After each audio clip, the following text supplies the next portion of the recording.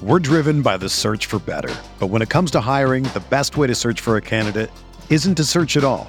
Don't search, match with Indeed. Indeed is your matching and hiring platform with over 350 million global monthly visitors, according to Indeed data, and a matching engine that helps you find quality candidates fast. Ditch the busy work. Use Indeed for scheduling, screening, and messaging so you can connect with candidates faster. Leveraging over 140 million qualifications and preferences every day, Indeed's matching engine is constantly learning from your preferences, so the more you use Indeed, the better it gets. Join more than 3.5 million businesses worldwide that use Indeed to hire great talent fast. And listeners of this show will get a $75 sponsored job credit to get your jobs more visibility at Indeed.com/Blue Wire. Just go to Indeed.com/Blue Wire right now and support our show by saying that you heard about Indeed on this podcast. That's Indeed.com/Blue Wire. Terms and conditions apply. Need to hire? You need Indeed.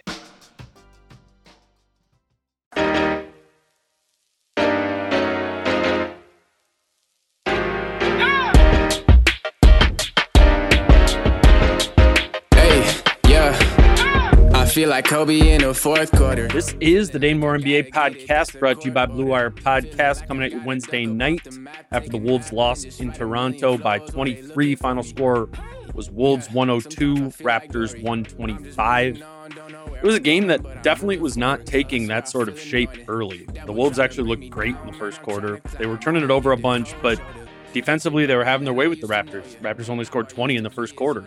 They're getting out aggressively on the perimeter and limiting looks at the rim for Toronto. And I thought Cat specifically was rolling on both sides of the ball to start this game. In the first quarter, Cat had 8 points, 7 boards, and 3 assists. But unfortunately for the rest of the game, Cat only added 8 more points to that total, only 3 more boards, and 0 assists, which kind of continues this trend for Cat of hot first quarters, then sort of tapering off as the game goes on. And we've kind of asked Cat recently about that pattern of kind of hot first quarters, and then it kind of slows down as the game goes on. And he's pointed to the fact that teams are loading up on him more and more lately, and more as the game goes on in the second, third, and fourth quarter, which I think is accurate. When Cat gets going, that's when you see the doubles coming earlier and more often. Or tonight you saw the box and one look that the Raptors threw at him. The question I have when these things are happening, where Cat's shot total is big and then totally goes away, is whether or not there is more Cat can do to play through that coverage. I mean, I don't know. I've never been double, triple teamed and felt like I needed to shoot more. I think it's a hard thing for any of us to picture. I think it's easy for us to pound the table and say, he should shoot and drive through that coverage more often. But I don't know how difficult that is to do. And if so, if Cat were to boost his volume of shots through the more aggressive coverage, what sort of effectiveness hit would that aggression take on Cat's overall production in the game? And I don't know. I'm curious what the answer is there. I asked Cat something along those lines after tonight's game, and this is what he had to say. Carl, you talking about the double teams and the box and ones you've been seeing a lot of lately in this season. Has there been games where the teams have kind of turned back the coverage on you? No. It gets worse throughout the game. So that's a lot of respect. The team's giving me. Even players are just telling me, we're boxing one of you. We're not going to let you catch the ball today. So, I mean, they're well aware, and they know I'm well aware of what's going on when I step onto the court. So, Toronto was no exception. They already told me what they were going to do on the court. They said after the first couple plays, getting some buckets, they're going to tighten that up a lot. So, teams are letting me know they're definitely going to box and one me. They're going to triple team me. You remember the double teams before used to come on the dribble. Now they're coming on the thought of a pass, not even the pass, but the thought of it. So teams are giving me respect. We just got to utilize that to our advantage. Is that frustrating at all when you only have 13 shots in a game and knowing that more shots for you could up the odds of winning? Say it again. Is it frustrating at all when that is limiting your total shot attempts, only 13 shots tonight. Like, what do you do to boost that shot volume through the aggressive coverage? Can you? There's ways. We'll have to go to the drawing board and we'll have to talk about it as a team. But there's ways. At the end of the day, with triple teams, double teams, boxing ones, at the end, I feel like even with the shot attempts not going up, just touching the ball makes the defense have to be in a disadvantage right away. If you see in the post, they throw me the ball in the post, they come with the ball in flight. I throw it right back to the person who passed it to me. They're already at a disadvantage. We put them in rotation. We're getting a really good look. So I think utilizing that a little more and just in a way utilizing me like a decoy. Starting the offense from the big and then letting everyone get their shots much easier. As Kat said there, he believes there are ways they can continue to get him shots even as the coverage ramps up throughout the game. I think, to me, the non-coach view of things, pretty basic, is I think that is true. I think they can find more ways to get Kat more shots as the coverage ramps up, but under the one caveat of Ant or D'Lo, maybe both of them need to pick Kat up when those coverages do get really aggressive. I mean, if the Wolves can come out in first quarters and have Kat dominate, as he often does, the next step of the equation needs to be to take advantage of those more aggressive double teams in the second quarter and beyond that, right? Like, yeah, some of that is going to be, again, about, spacing, Taurean Prince's, Malik Beasley's, hitting threes around him. But I think the way to really punish this type of coverage that Kat is seeing is to be able to sort of pass the baton to your next best scoring options and have them dictate for a quarter or so. I asked Kat in that question if there has been any game this season where the defense have sort of, relented on him as the game has gone on. And as you heard, he flat said no.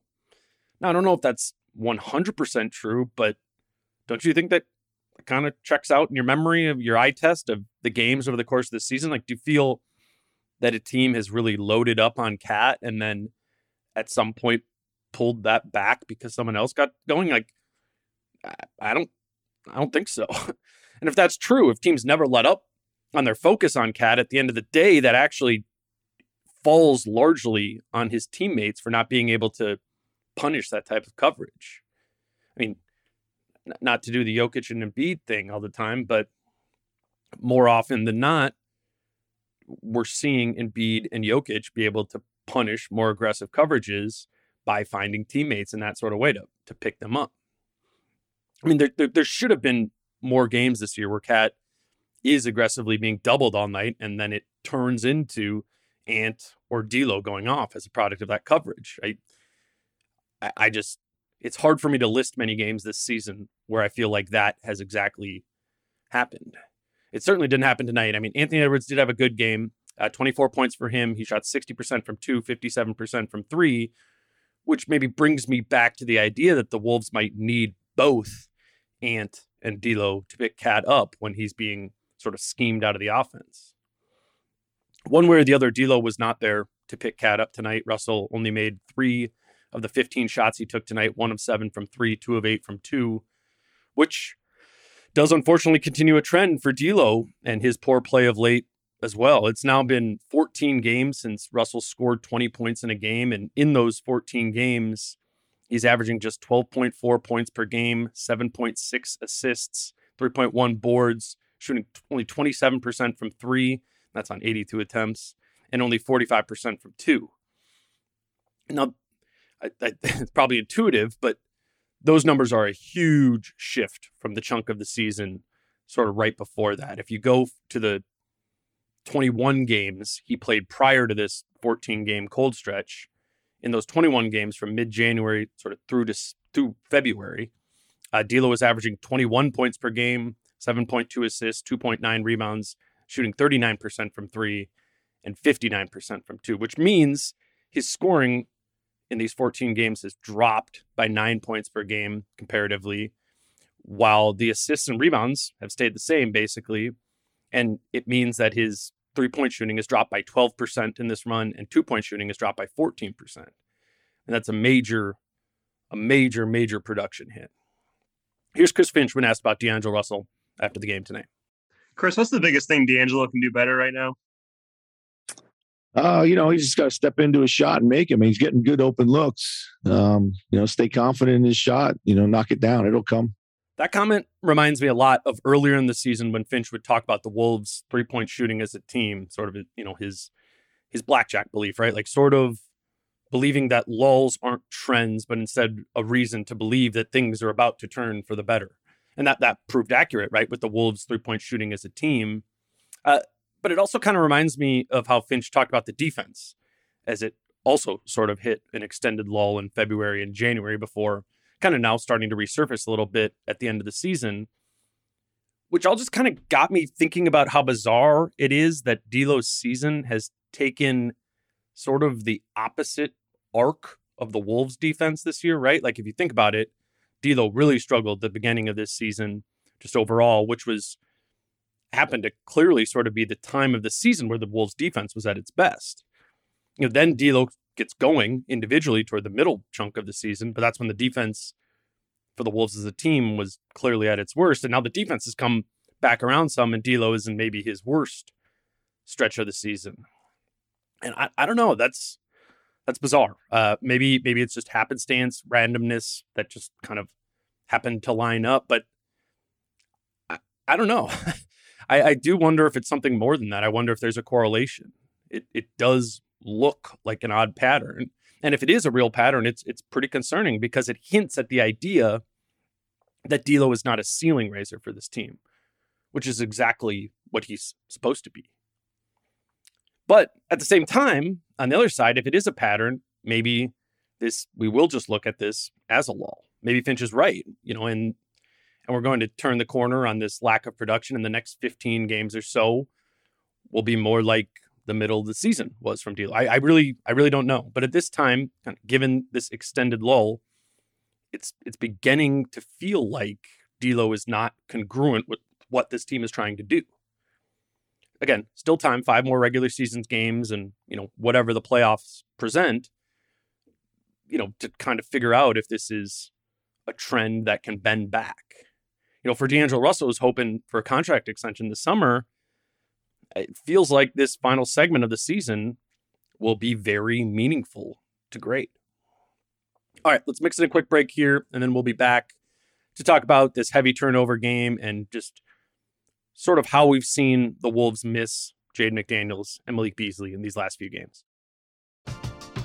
We're driven by the search for better. But when it comes to hiring, the best way to search for a candidate isn't to search at all.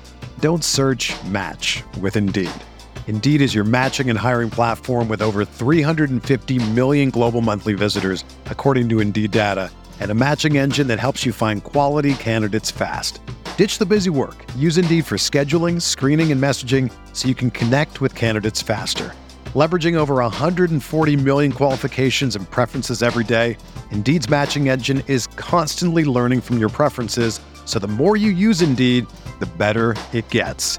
Join more than 3.5 million businesses worldwide that use Indeed to hire great talent fast. And listeners of this show will get a $75 sponsored job credit to get your jobs more visibility at Indeed.com/Blue Wire. Just go to Indeed.com/Blue Wire right now and support our show by saying that you heard about Indeed on this podcast. That's Indeed.com/Blue Wire. Terms and conditions apply. Need to hire? You need Indeed.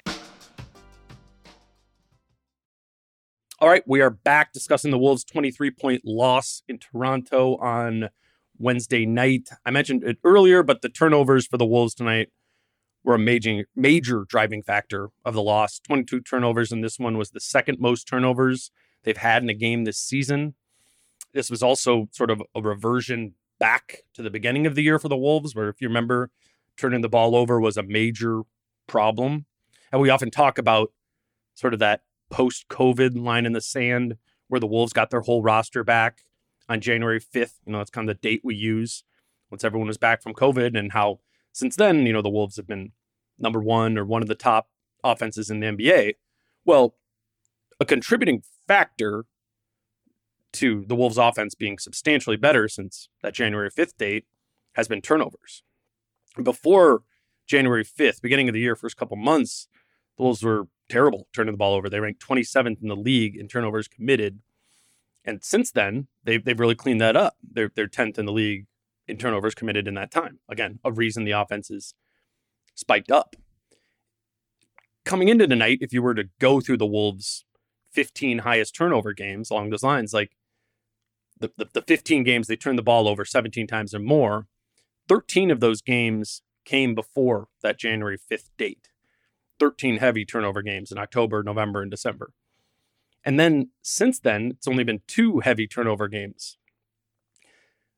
Ironically, or maybe not ironically, those 2 heavy turnover games since January 5th came against Oklahoma City on March 5th in a game that the Wolves won by 37. And then on March 7th against Portland, it was a game the Wolves won by 43. And they had heavy turnovers in that game. So tonight was literally the first time since January 5th that this Wolves team has had more than 16 turnovers in a game and lost. Here's Finch after the game on the nature of those turnovers tonight. Yeah, they're very fit. They're physical. They're very handsy. If you draw it, if you play in a crowd, they're going to take it from you. And they, they're a great defensive team. A lot of we had a lot of turnovers that were just dumb, like just silly turnovers, just throwing the ball out of bounds off of outlet passes and stuff like that. I will say for me, I'm not very concerned about this becoming a trend for the Wolves again. Like we said, that many turnovers for the Wolves has been a major rarity over the past 40 games. They actually do a good job of managing the live ball pretty well with Ant and D'Lo, and it's oftentimes offensive fouls is where they're getting a lot of turnovers. And I do think tonight was a product of some dumb turnovers, as Finch said, but I also think Toronto's defense deserves credit there. That's what they do. The Raptors are the only team in the league who generates more turnovers than the Wolves have this season. They're literally the best team in the league at turning opponents over. I thought it was just a classic case tonight of kind of beating yourself by allowing the opponent to do what they do best against you. Really, the Raptors kind of beat the Wolves at their own game. Typically, Toronto is a team that tries to beat you with turnovers and by getting you on the offensive glass, just like the Wolves do. But the third leg to the Wolves' success this season, right, has been the three-point shooting. Beyond getting turnovers and getting offensive rebounds, the Wolves have been one of the highest volume and highest effectiveness three-point shooting teams in the league. And that's not typically a path the Raptors take to winning. That's as similar as the Raptors and Wolves are with Finch and Nurse. That's the deviation. The Raptors are normally a low volume and low accuracy three-point shooting team, but not the case tonight. Toronto made 50% of their threes, 18 for 36 from deep, while the Wolves looked more like the low volume and low accuracy three-point shooting team. The Wolves only made 29.7% of their threes tonight. Not even very high volume, only 11 of 37 from deep. And if anything spells a loss for the Wolves this season, it's poor three-point shooting. That was the 14th game this season that they've made 11 or fewer threes in a game. And they're now 4-10 in those games with 11 threes or fewer. I mean, the nature of the Wolves offense is to go through Cat and to support him with surrounding three-point shooting. If Cat is being taken away in coverage or if he's resting, that's how the Wolves win. And tonight was a far cry from that, which I think naturally brings up Malik Beasley, who missed his second game in a row tonight. I mean, Beasley is the Wolves' highest volume three-point shooter and the best three-point shooter on the roster outside of Cat. And now this stat isn't like the be-all, end-all truth of Beasley's season, but I think it is a noteworthy one in that it highlights something. Beasley has missed 3 games this season, 3 total. And these are the results of those 3 games. A 31-point loss to Philadelphia, a 22-point loss to Boston, and a 23-point loss to Toronto tonight.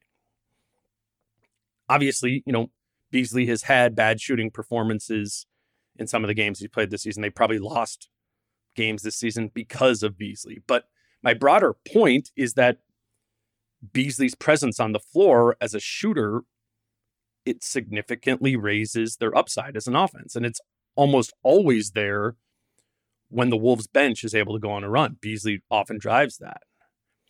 The bench did not have that upside tonight, which honestly made it kind of tough to pick a forgotten star of the game. The bench just shot a combined 10 of 33 from the field in this one. So tough to find silver linings, but I did have Jalen Nowell defense in my notes written down a few times in this one. So we'll make Nowell the forgotten star of tonight's game, presented by Forgotten Star Brewery, simply because, Nowell's path to more minutes down the road next season, or certainly in the playoffs, will be about, how much they can rely on him defensively. I think the biggest thing with Nowell this season is that he kind of had his aha moment about how defense was going to be what keeps him on the floor in the league. We know from Nowell the offense is there, but Finch, like Ryan Saunders before him, has been reticent to give Nowell big minutes due to the potential for him being a defensive liability. To my eyes, I feel like Nowell has been less of a defensive liability this season, even if it's still not good. Defensive effective plus minus, probably the best catch-all defensive metric, grades Nowell is the Wolves' worst defender this season. Nowell ranks in the 3rd percentile in the whole league amongst guards in defensive EPM. So it hasn't been great. I'm not saying that. But in an effort to look for silver linings, I think the eye test suggests, including tonight, that Nowell is slowly improving on that. And I think that will ultimately determine what Nowell's role is on this team in the playoffs. If he's getting consistent playoff minutes, it will be because Finch believes Nowell can be closer to an average level defender. And if Nowell doesn't get minutes, it will be because Finch has just chosen to prioritize defense from elsewhere. I thought tonight Nowell was that average level of defender, which feels notable because they need him on the floor. Unfortunately, tonight on the other side of the ball, offensively, it wasn't pretty for Nowell. And I think that was in part because Nowell was kind of leaning a little too far into the Beasley role on offense and away from his sort of normal bucket getter attack mode sort of thing. Tonight, 6 of Nowell's 7 shots were threes. That's a Beasley stat line. Nowell is at his best offensively when the 3-point shooting is kind of like the gravy, where he's getting the majority of his points by attacking the basket. I don't know. All in all, maybe not a great game from Nowell, but I'm noting the defense tonight maybe as the reason that Nowell had the best plus minus on the team in this game. So for that, we'll give Nowell the forgotten star of the game. Speaking of forgotten star, thank you again for those of you who came out to our watch party we did on Sunday night and supported Forgotten Star Brewery. If you didn't have the time to come on Sunday, I do recommend checking Forgotten Star out as the weather gets nicer here. And who knows, maybe we'll do another one of those watch parties or some sort of event here as spring and summer rolls around. All right, let's wrap this one up with some prize picks. I went 2-2 on my picks tonight. One of my correct picks was betting on a big night from Gary Trent Jr. I took the over on 20.5 points plus rebounds plus assists for Trent, and he finished with 29 points on 6 made threes while also adding 2 rebounds to his stat sheet. So we got that one. I also took the over on 2.5 made free throws for Fred VanVleet, only 12 points and some poor shooting from VanVleet tonight. He was the only Raptors starter who didn't really kill the Wolves and only went to the free throw line once, missing his 1 free throw. So we missed that pick, which made us 1-1 on our Raptors picks. And my 2 Wolves picks were on Patrick Beverley and Jared Vanderbilt, expecting some energy tonight. I took the over on 9 points for Beverley, and he finished with 10. But then I took the over on 7.5 rebounds for Vanderbilt, and he only finished with 7. So 1-1 on Raptors picks, 1-1 on Wolves picks. That puts me at 2-2 on the night, which brings me to 156, 145, and 10 on these picks on the season. There is still time and the playoffs to create a prize picks account if you want to play some daily fantasy basketball in these Wolves games or just games around the NBA. Prize Picks is still offering a $100 sign-up bonus if you sign up using the promo code DANE when you create an account. So if you do make an account at Prize Picks, make sure you get that $100 by using promo code DANE at prizepicks.com or on the Prize Picks app.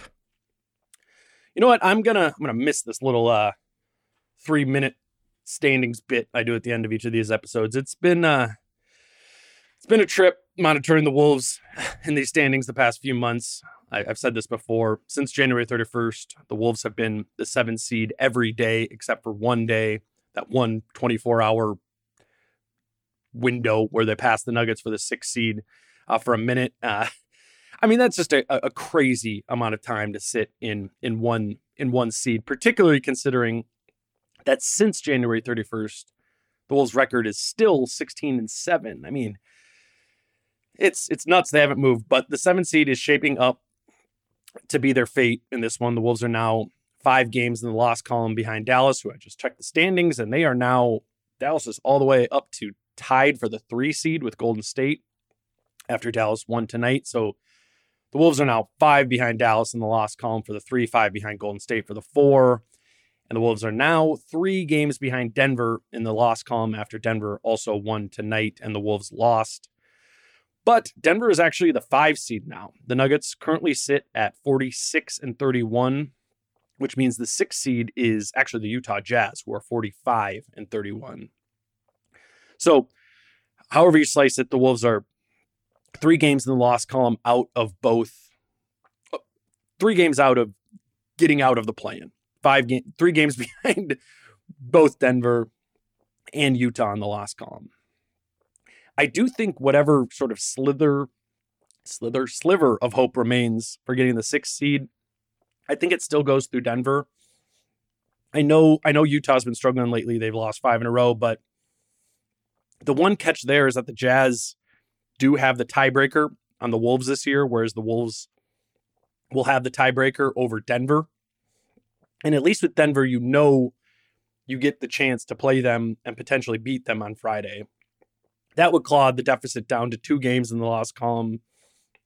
I mean, with Utah, yes, they could keep losing, but that tiebreaker really makes them a game further away from the Wolves. I don't know. Maybe it's close odds between those two.